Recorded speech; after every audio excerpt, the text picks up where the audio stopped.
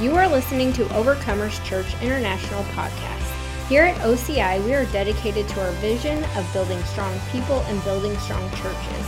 From wherever you are listening, we hope this message leaves you equipped and encouraged.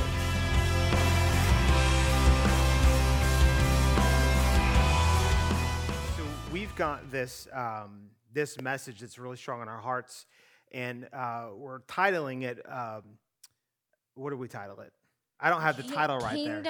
There you go. Kingdom-minded parents. Kingdom-minded parents, or becoming a kingdom-minded parent. Now, let me say this before you say, well, either my kids are grown or I don't have any kids. This still applies to you. Number one, because even if your kids are grown, they're still your children. And you can learn how to be a kingdom-minded parent even when you've got adult children. And sometimes it's even more necessary than when they're younger, amen? But also, even if you don't have any kids, God's called us to have the heart of the Father to impart into other people. That's right. The older I've gotten in the Lord, the more I realize the favor of God that's upon me to be able to bless people. And the favor of God is also upon you to be able to bless and impart people that God has placed within your care or within your life that you have a relationship with. And that is an honor to be able to impart the things that God's given to us to be able to give to other people. Amen? Yes, amen. And I just want to say that too, like the Lord was just showing me this morning that like it really is, today is a new day for a new perspective. Yes. It's a shift and from what you used to see or view and to what God is actually saying. Because remember, we want a kingdom-minded perspective. We are more than just parents here on this earth. We are people who are carrying the kingdom of God. Yeah. And therefore, we need to have the mind of the kingdom in order to impart the kingdom so that we can go forward. And so what the Lord was just showing me is that oftentimes, especially in our parenting, and I know today, like he is saying, like, I want you to break free of what you used to think and what you used to know. And I want you to turn and I want you to look to me and see what it is that I am saying about parenting right now for those of you who will one day be a parent. But guess what? We're all, like Pastor was saying, we all are parents. Because there are people who need spiritual mothering and fathering so that they can go forward. And so today is the day where we stop relating to people in the past or the present past and actually start relating to people present future. Yes. Because we That's right. are the ones carrying the kingdom of God who are have ability to go forward, to seek God, to hear from the Lord and say and grab a hold what it is that he is saying and then stand with him and speaking it forward. And I know the Lord was just showing this, that there is something to be had, that when you partner with him and what he is saying, the propulsion and the momentum and the thrust you can have in moving people forward, not even just sons and daughters, but also yourself. And I am living proof that when you get the word of the Lord and you grab hold of it and you partner with it and you speak it forward, that you will begin to see what God sees. Right. And you will begin to say what God says. And you will begin to see not only yourself, but those around you go forward like they were always meant to do. Go forward. That's right. We can't be people holding people back anymore. We are to be the ones that partner with the Lord and bringing people forward. That's right. Come on. That's right. Amen. Amen. Hallelujah. That's awesome.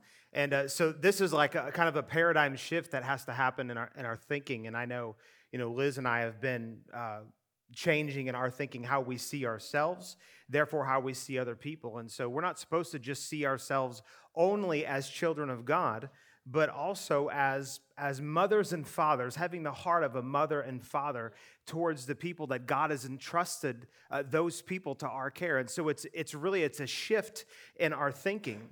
And it really depicts the mentality of coming into a church or being around people, being in your own household, being on the job site. And instead of it being a here I am spirit, it's a there you are. Yes. And so you come into every situation with every relationship, and your job, your goal is to find a way to be able to bless them.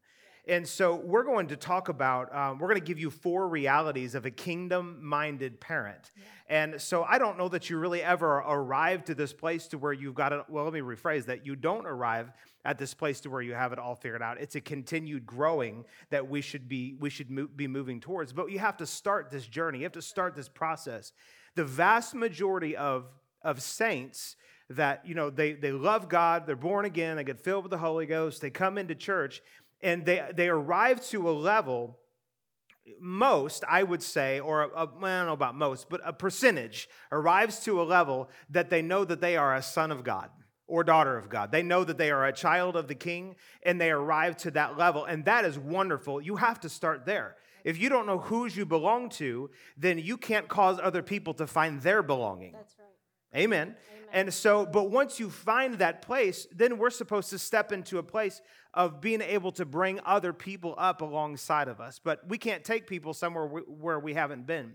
But I feel like this is a message that's right for us because most everyone in here, most of those that are watching online, have some kind of concept of the love of God, the fact that you are a prince or a princess, right? You're a son, you're a daughter of the King Most High. You have some kind of revelation. Therefore, you take that revelation, you take that understanding, and instead of just going, oh God, you love me, you love me, you love me, you take that revelation and you begin to bless other people. You begin to impart into other people. You begin to pray for other people. You begin to help other people step up into what God has called them into. And you have a sphere of influence, even if it's just your own home, even if it's just one child, or if it's one person at work, or whatever the situation is, you have somebody or some people in your life that God has called you to bless, to impart, to raise up, to empower, and to see them fulfill everything that God has got for them. Yes. And we're standing here today as a result of the people that God has placed in our life that saw something in us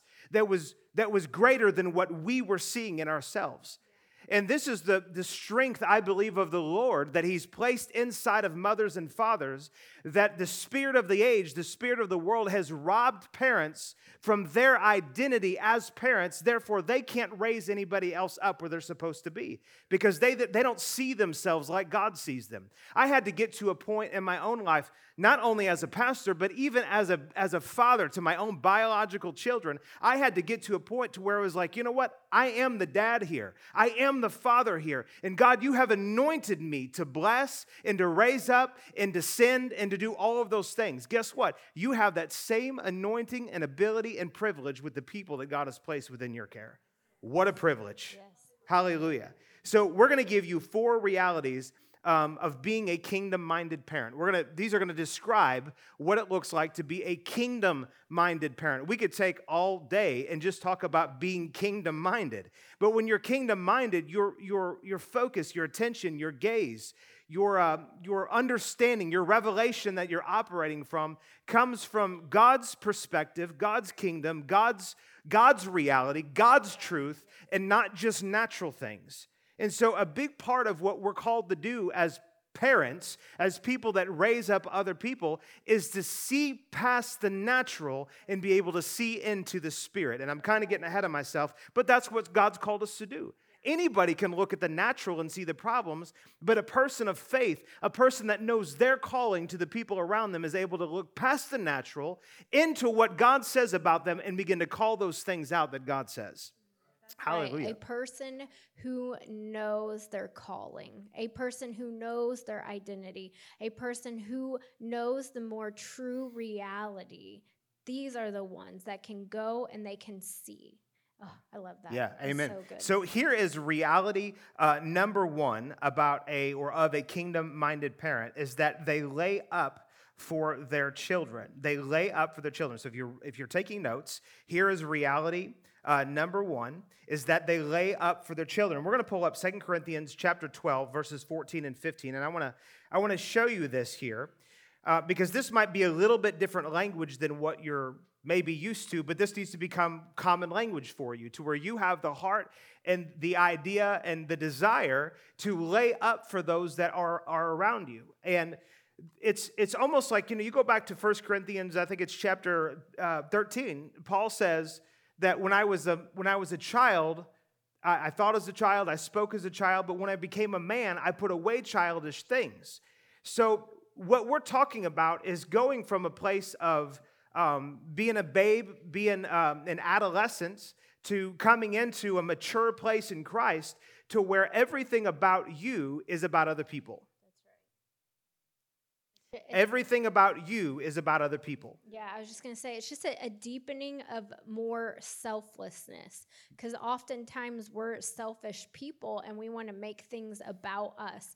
But when we change, we reposture, all of a sudden it's like a servant's heart, where we're not thinking just about ourselves, but we're thinking about those around us. And when we're thinking about those around us, like, or asking to see those around us, like, your wants, your desires, they begin to change, and they begin to just fade away, and then you adapt the heart of God. Yeah, that's exactly right. So let's look at this verse here.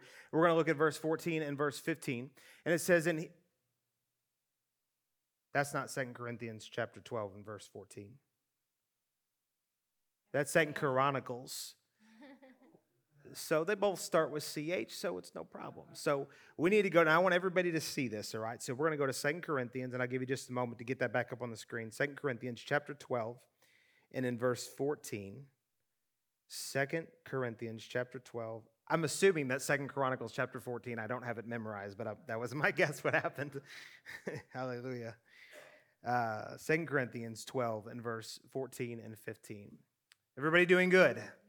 Hallelujah.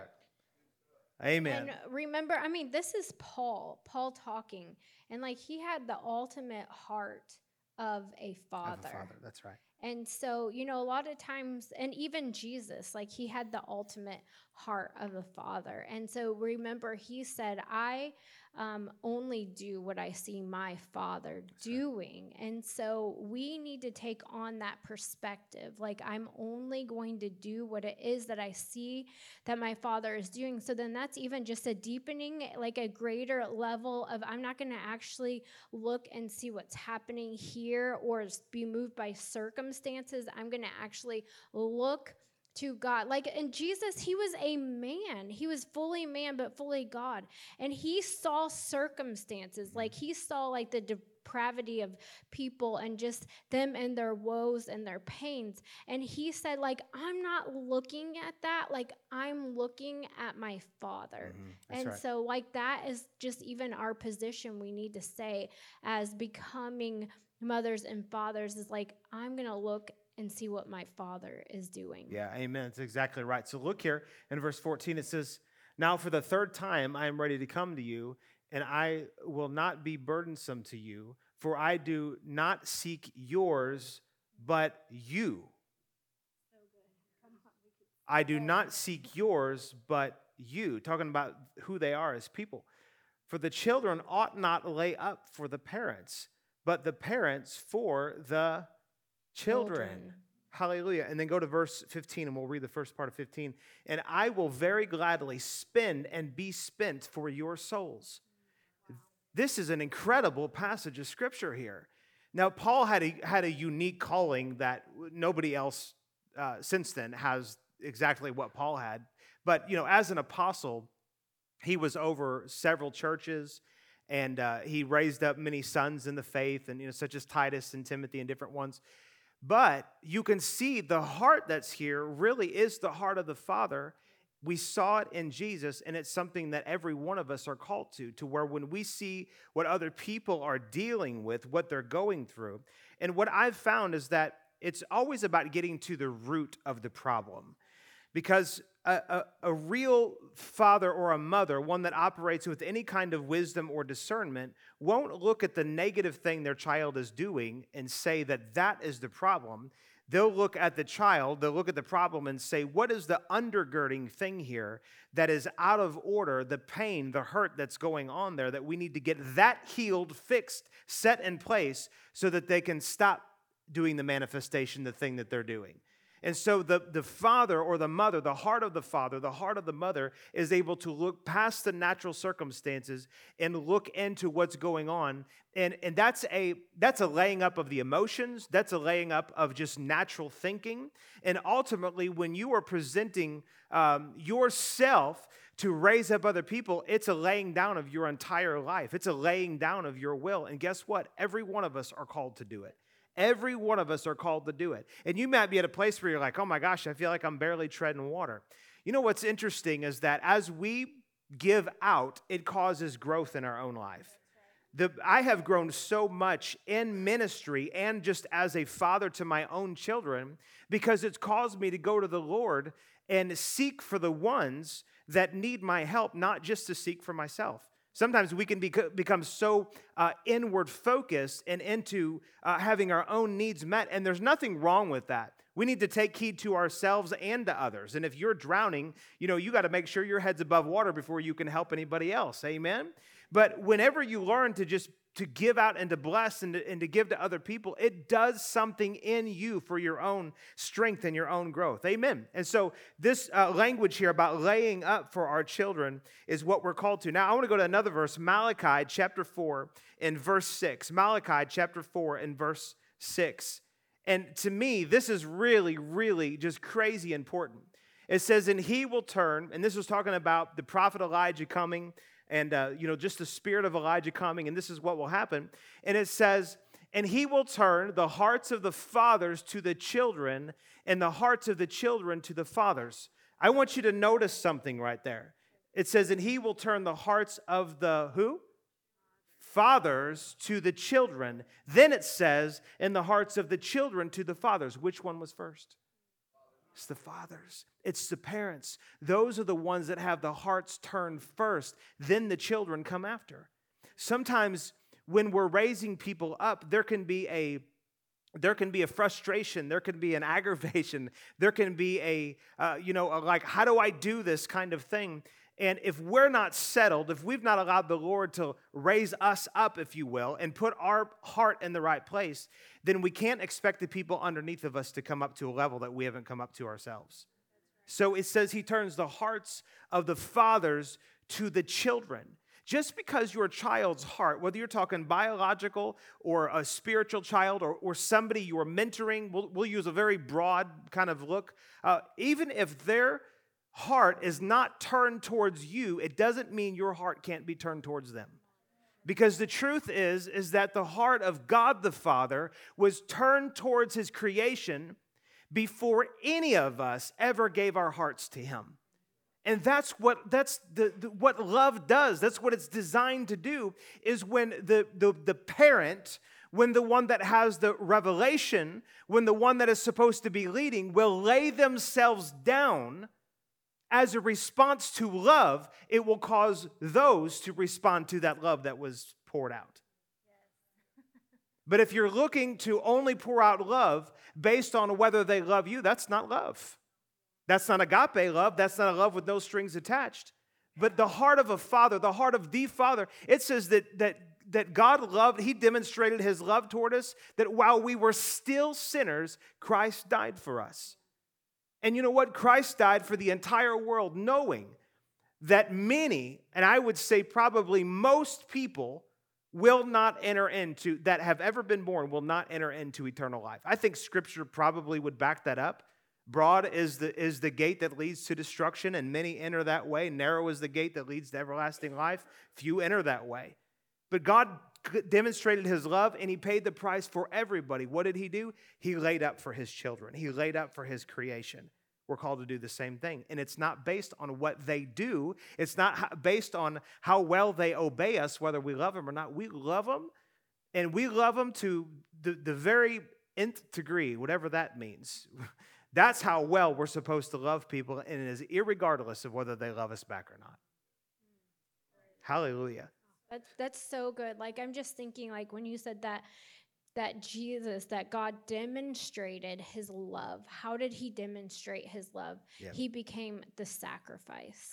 He laid down his life, and he did it with joy, and he did it with gladness, and he did it not even he wanting something in return, which is just our surrender, but he did it whether he got that or not. That's right. Which is the ultimate love. And so like we have to ask ourselves, like, am I willing to lay down anything that I want just for the sake of loving, just for the sake of loving them without any expectation of their love back? But I know it's like when you do this most sacrificial thing and lay down and just lay up then in love, it's amazing that true, unadulterated, no strings attached love, like the agape love, what it will do for the other people, what it will do for you, but what it will do for drawing.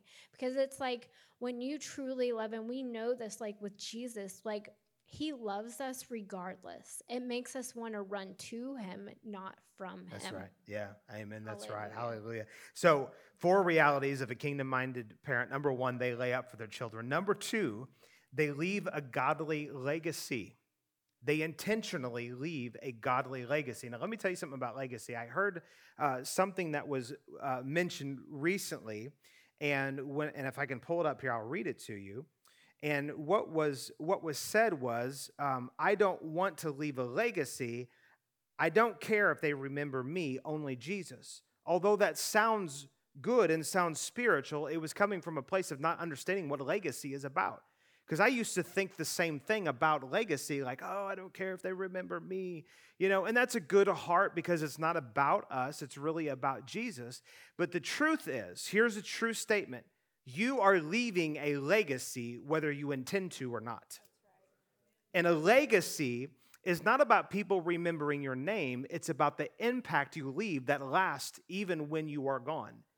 And whether it is a legacy that's huge like Billy Graham's and everyone knows about it, or it's just the single mom, not just, but it's the single mom who takes care of her kids and raises them and does the best she can, she also is leaving a legacy with those that she has impacted. So a legacy is about what carries on past the point of even your death. And so kingdom-minded parents intentionally leave a godly legacy for their children. And so this is something that Liz and I really have talked a lot more about in the last few years. Like, what are we doing as far as not just things that will have longevity to it, in terms of the church or, any kind of ministry or business ideas, not just things like that, but what we're actually doing relationally with our children and with you guys. What are we doing that is going to be impactful and is going to continue on even past the point of our influence in your life?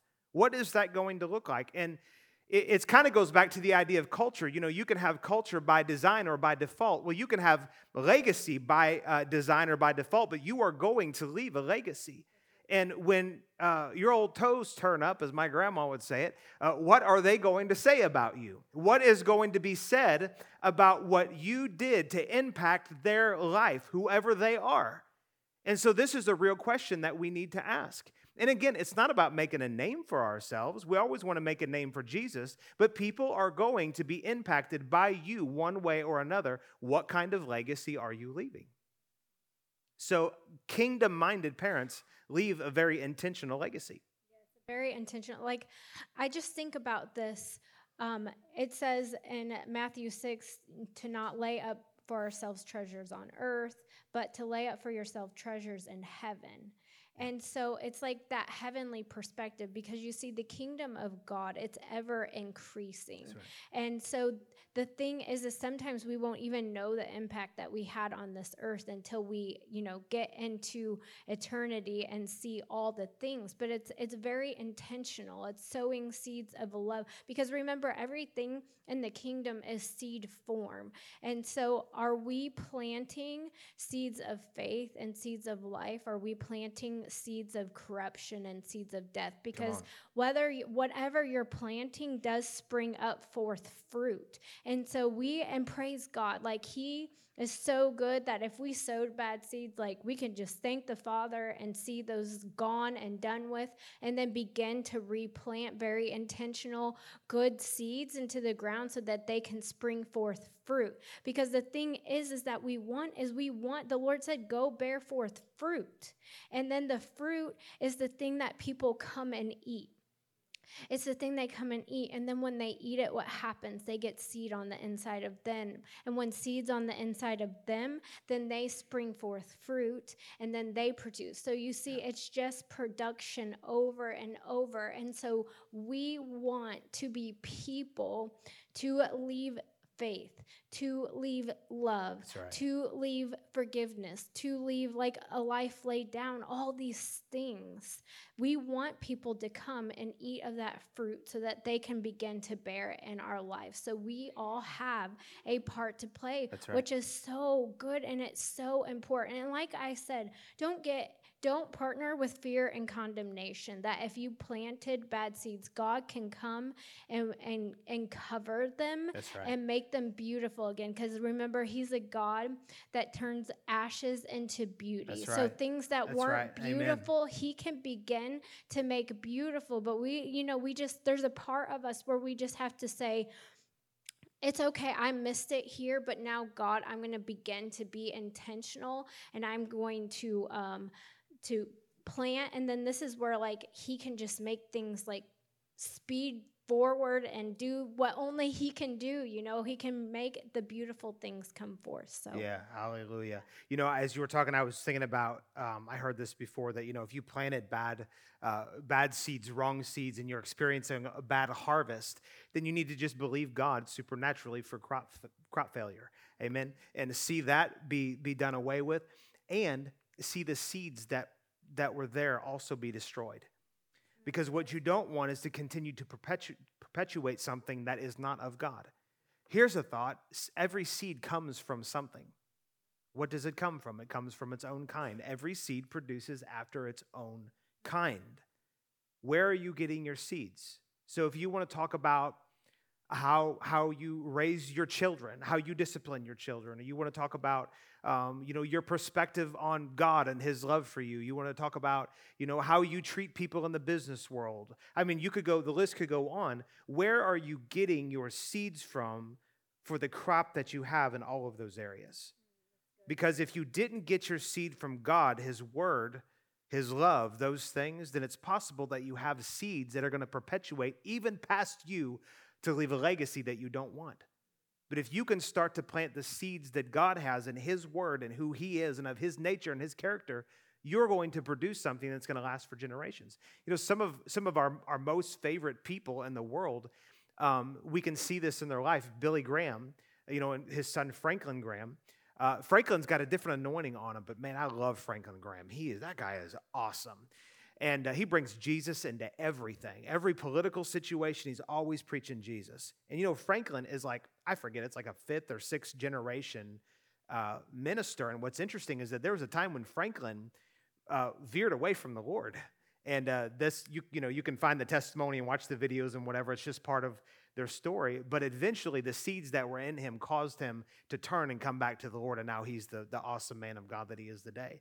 We look at the Johnson family, not this Johnson family, although this is an awesome Johnson family too, but, Bill and Benny Johnson in Bethel Church in California, we were able to draw some things from them. That's been a blessing to our lives. And they're like fifth generation, ministers. And it's not about being ministers, but it's about having a godly heritage, whether you're called into business, whether you're called into ministry, no matter what it is that you're called to do, it's about leaving a godly heritage or legacy, because every generation that purifies themselves, not before the Lord, because that comes when you get born again. When you get saved, you get born again. God does the work on the inside of you that the vertical relationship is dealt with.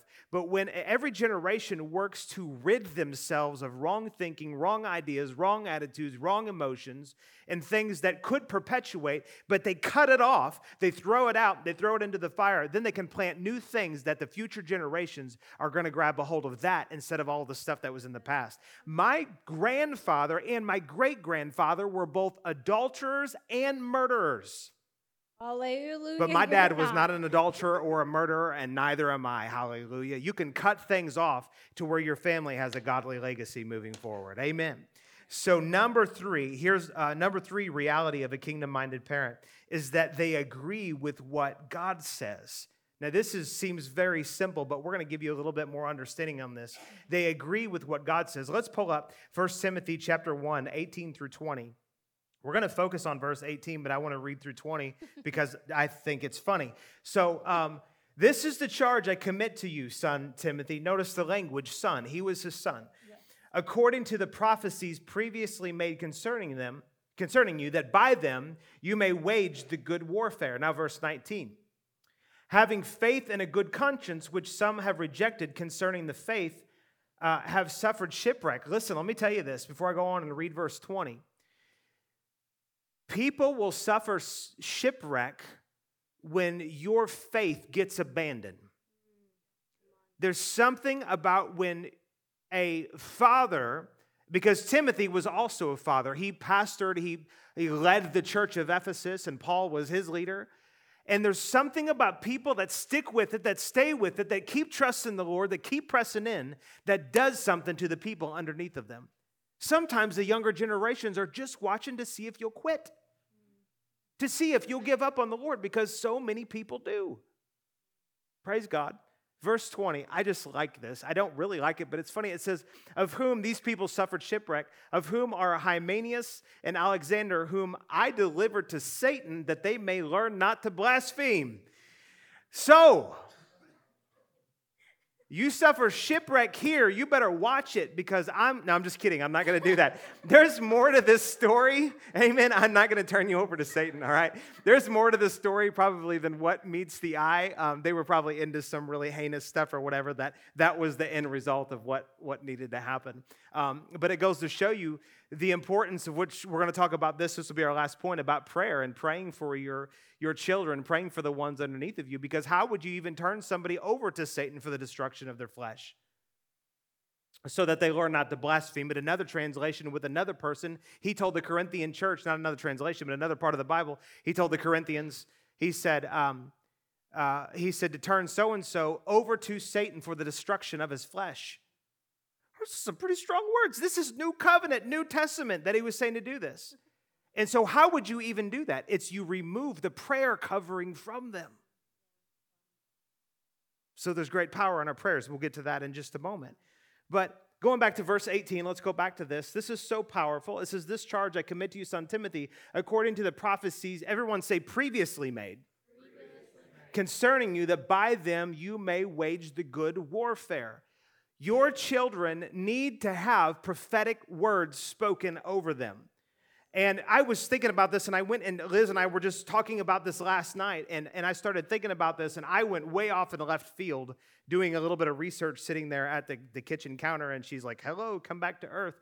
But I went and looked, and just basically, approximately, depending on, there's some discrepancy as to who wrote some of the books of the Old Testament, but roughly half of the Bible was written by prophets.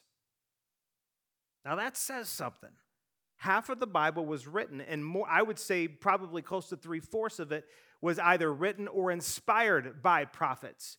God thinks a lot of prophets and prophecy, and I would say even having a prophetic culture within your own home, within your own heart, and that's why we have it in this church.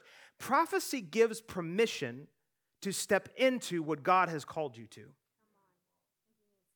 Prophecy gives permission to step into what God has called you to. And what I mean by that is that I've got different prophets and prophetic people in my life, and prophecy is supposed to bring confirmation of what the Lord is already saying. And sometimes it will also bring new ideas, and you take that and go, wow, I never thought about that. You put it on a shelf, and the Holy Spirit will help you revisit that in time if necessary. But largely what prophecy does is it confirms what God is already working in you. And so sometimes when you think, should I go this direction, prophetic words will give you the permission on the inside of you, not permission like, okay, I will allow it, but permission like, here's the firepower you need and the confidence you need to move in the direction that God has called you. we had, and I'll say this, and this is in no way dishonoring or anything, but it was just where my parents were at. I'm number 3 of 4, and of course, third time's a charm. So, sorry, Katie. It's always great to have one of your siblings, and you usually have to pay for it later. But anyways, Katie and I have this interesting dynamic because we'll be, her and I work so closely together, and we'll be in conversation, and people will walk in, and it's like, is this pastor, church administrator talking, or is this brother and sister? And it's like, this is brother and sister, all right? We get a little, hey, no, I don't like that, or whatever. So anyways, you can do that when you're siblings. But, my parents, the first 2 kids, which Katie's number 2, and then we have an older brother, they didn't particularly have the understanding that when their children were being born, to seek the Lord on a word for them, that they could run with that word for the rest of their life. But when it came to me, the revelation came to them, and they later spoke words and prophesied over the older 2. So it's fine. It's not a matter of when it comes, just so long that it does come. Amen? But there was something that shifted, and then with the last 2, myself and my younger brother, they gave us words, and they gave us things even before, and God gave them things concerning us even before we were born. And so, I'm not going to get into all of what the words were and stuff. That's irrelevant. But the point is that when a child has prophecy, when a son has prophecy from the parents concerning what the Lord says about their life, it gives that child permission to succeed. It gives that child what they need. The blessing is in those words that come from the Lord to go the direction that God has called them to. It says that when train up a child in the way they should go, when they grow, they won't depart from it.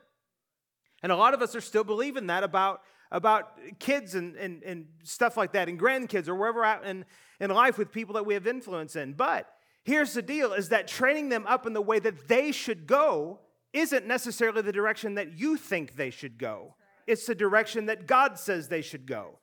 I actually really don't like it whenever, unless, sometimes it's a word from the Lord, but a lot of times it's just grandma wanting their son to be in the shining light and be up preaching in front of people, and, grandma or a mom will be like, that's my little preacher boy, he's going to be a preacher, he's going to be a preacher, he's going to be a preacher, and it was never a word from God. It better be a word from God if you're going to speak it over your children, because life and death are in the power of the tongue. And if you're walking in something that God hasn't called you into, you're walking in death, even if it's a good thing. You can have good success and you can have bad success. Good success is doing what God has told you to do, regardless of I don't want to say regardless of the fruit, but it's just doing what God has called you to do. That's the ultimate success. That's good success. Bad success is doing something and you could make $1 million and touch a whole bunch of people, but if God didn't call you to do it, that's bad success. And we want our children, we want them to be raised up to go in the direction that the Lord wants them to go. And when you train them up in that way, when they grow, they won't depart from it. And listen, you have to take this, I'm trying to talk fast. You're not allowed to have condemnation over this. Hello, you cannot have condemnation over this. I'm talking fast here to get the point out. If you raise your kids up and you're like, man, I never even thought about that, then just believe God for crop failure and pray and intercede and bless them all that much more.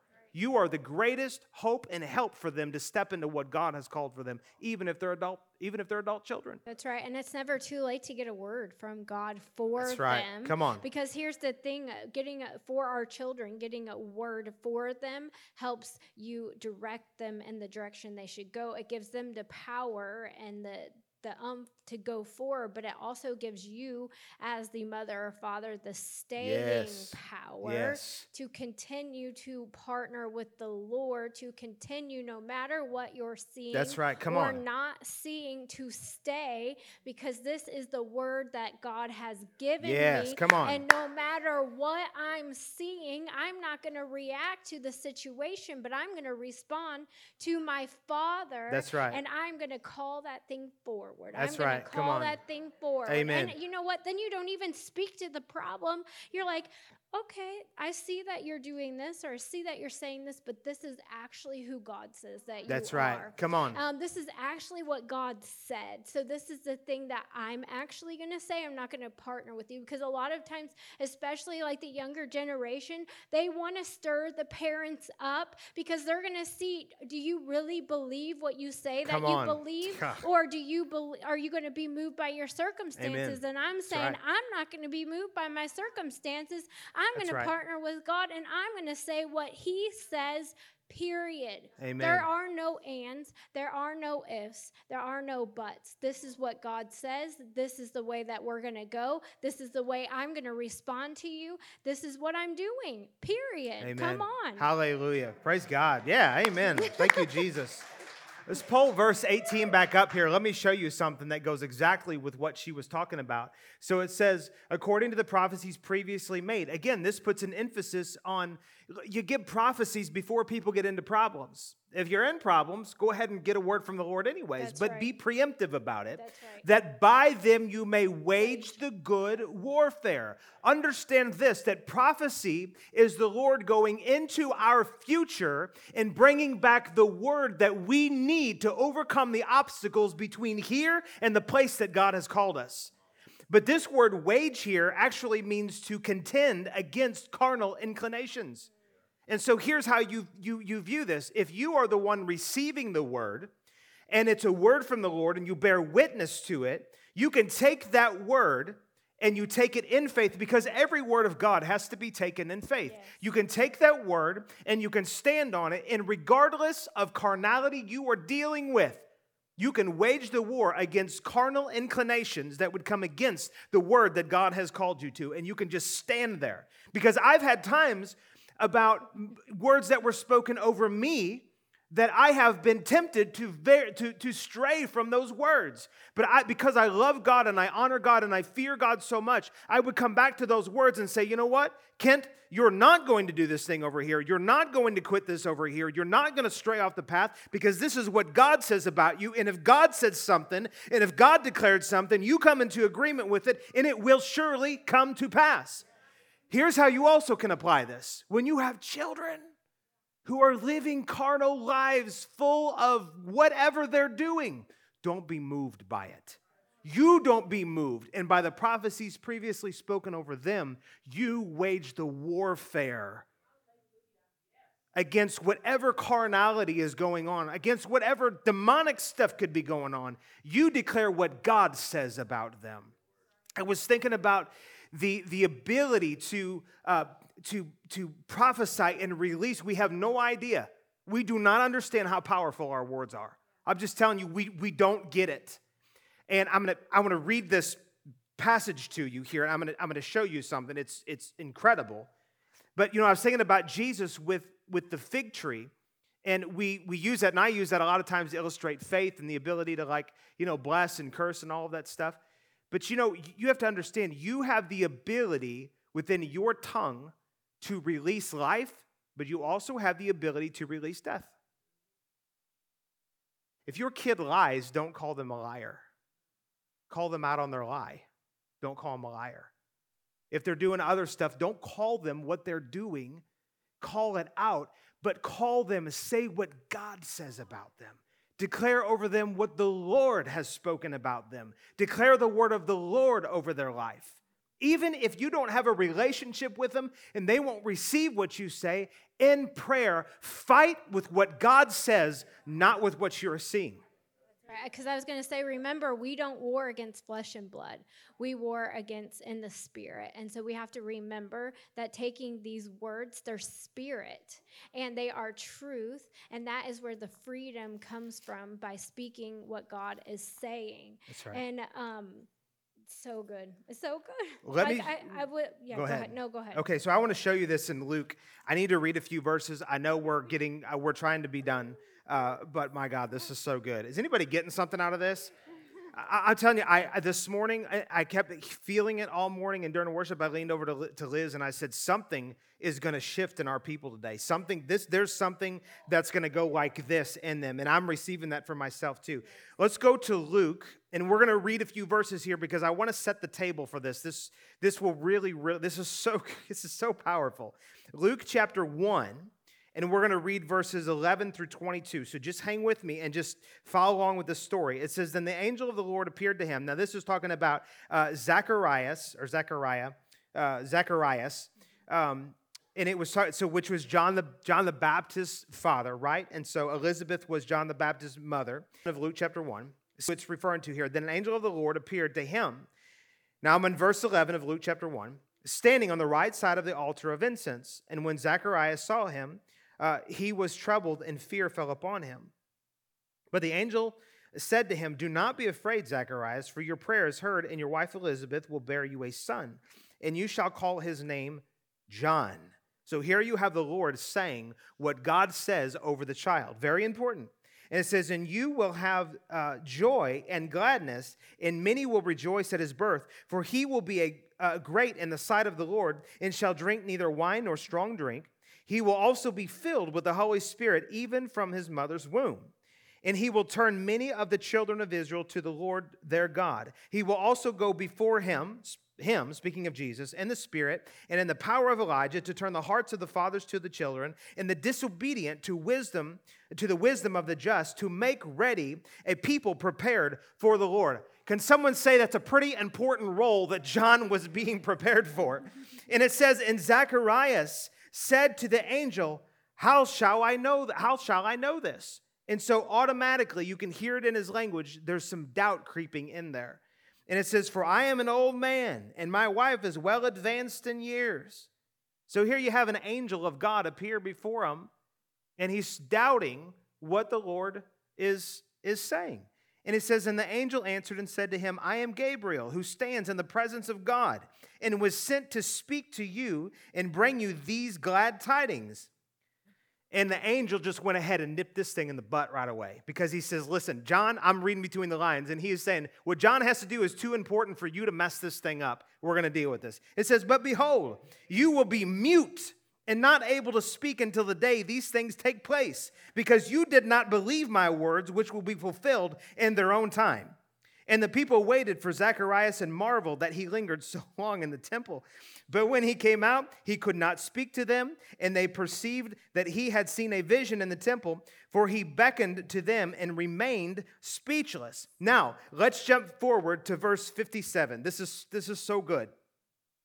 And it says, "Now Elizabeth's full time came for her to be delivered."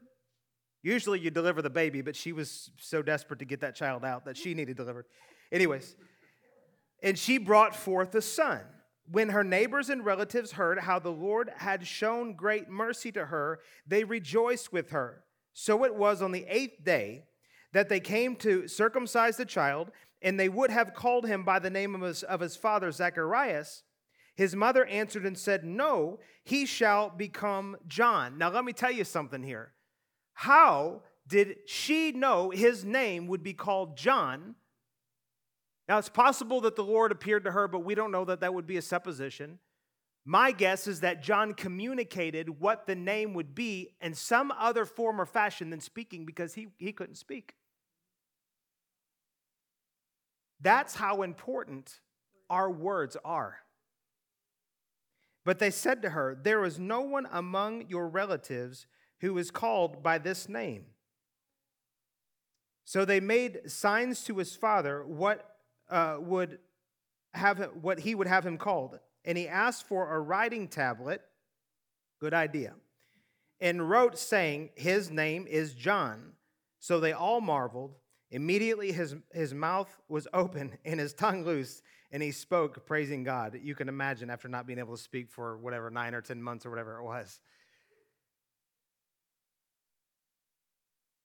Your children's destiny is tied to your tongue.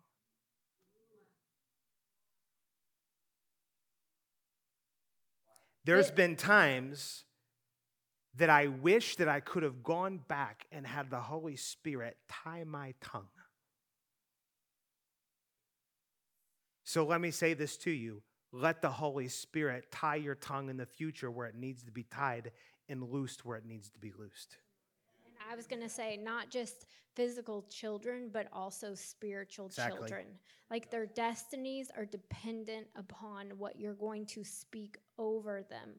Like, God wants you to partner with him and pushing them forward. We have to stop partnering with them and who they were and start looking and saying, God, who, just like if you read on, it says like, what kind of child will this be? We need to have those eyes. We need to have those thoughts. And we need to see people and we need to say, God, who do you say that they are? It's not like we need to do this. We need to see people and we need to say, God, who do you say that they are? And it is amazing how quickly he will drop a word in your mouth and then you can speak it forth, because we are called to raise people up. We are called to push people forward. We are called to be the ones that propel people into destiny, not keep them tied to where they are bound. That's Come right. on. Yeah. We don't want to be the ones that are keeping people tied to where they were. We want to be the ones that loose those bounds and push them forward. That's right. By partnering with God. That's right.